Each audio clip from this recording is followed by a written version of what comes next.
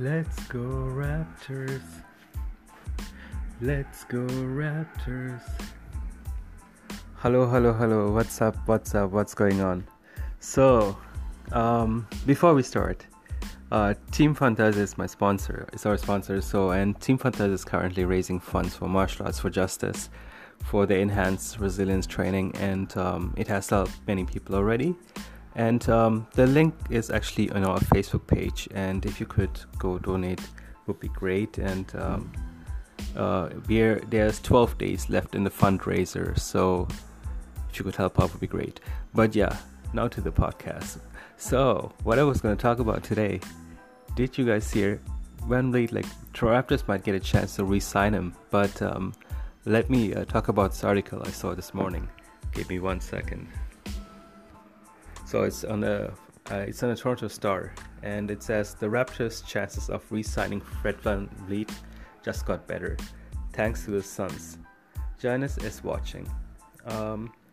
As executive hot seats go, Masai Ujiri occupies something close to the opposite.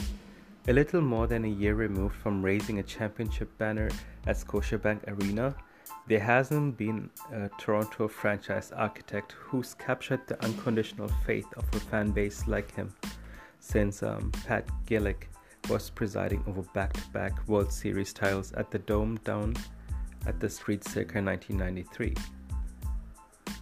And you know what But anyhow, the article, what it will say is the Raptors actually do have a chance to re-sign him.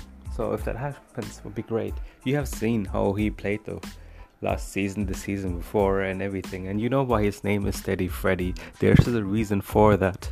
And it'd be great if you could keep him on the team. And we have Lowry, our king. He plays well in every single game. So, and you guys know that too.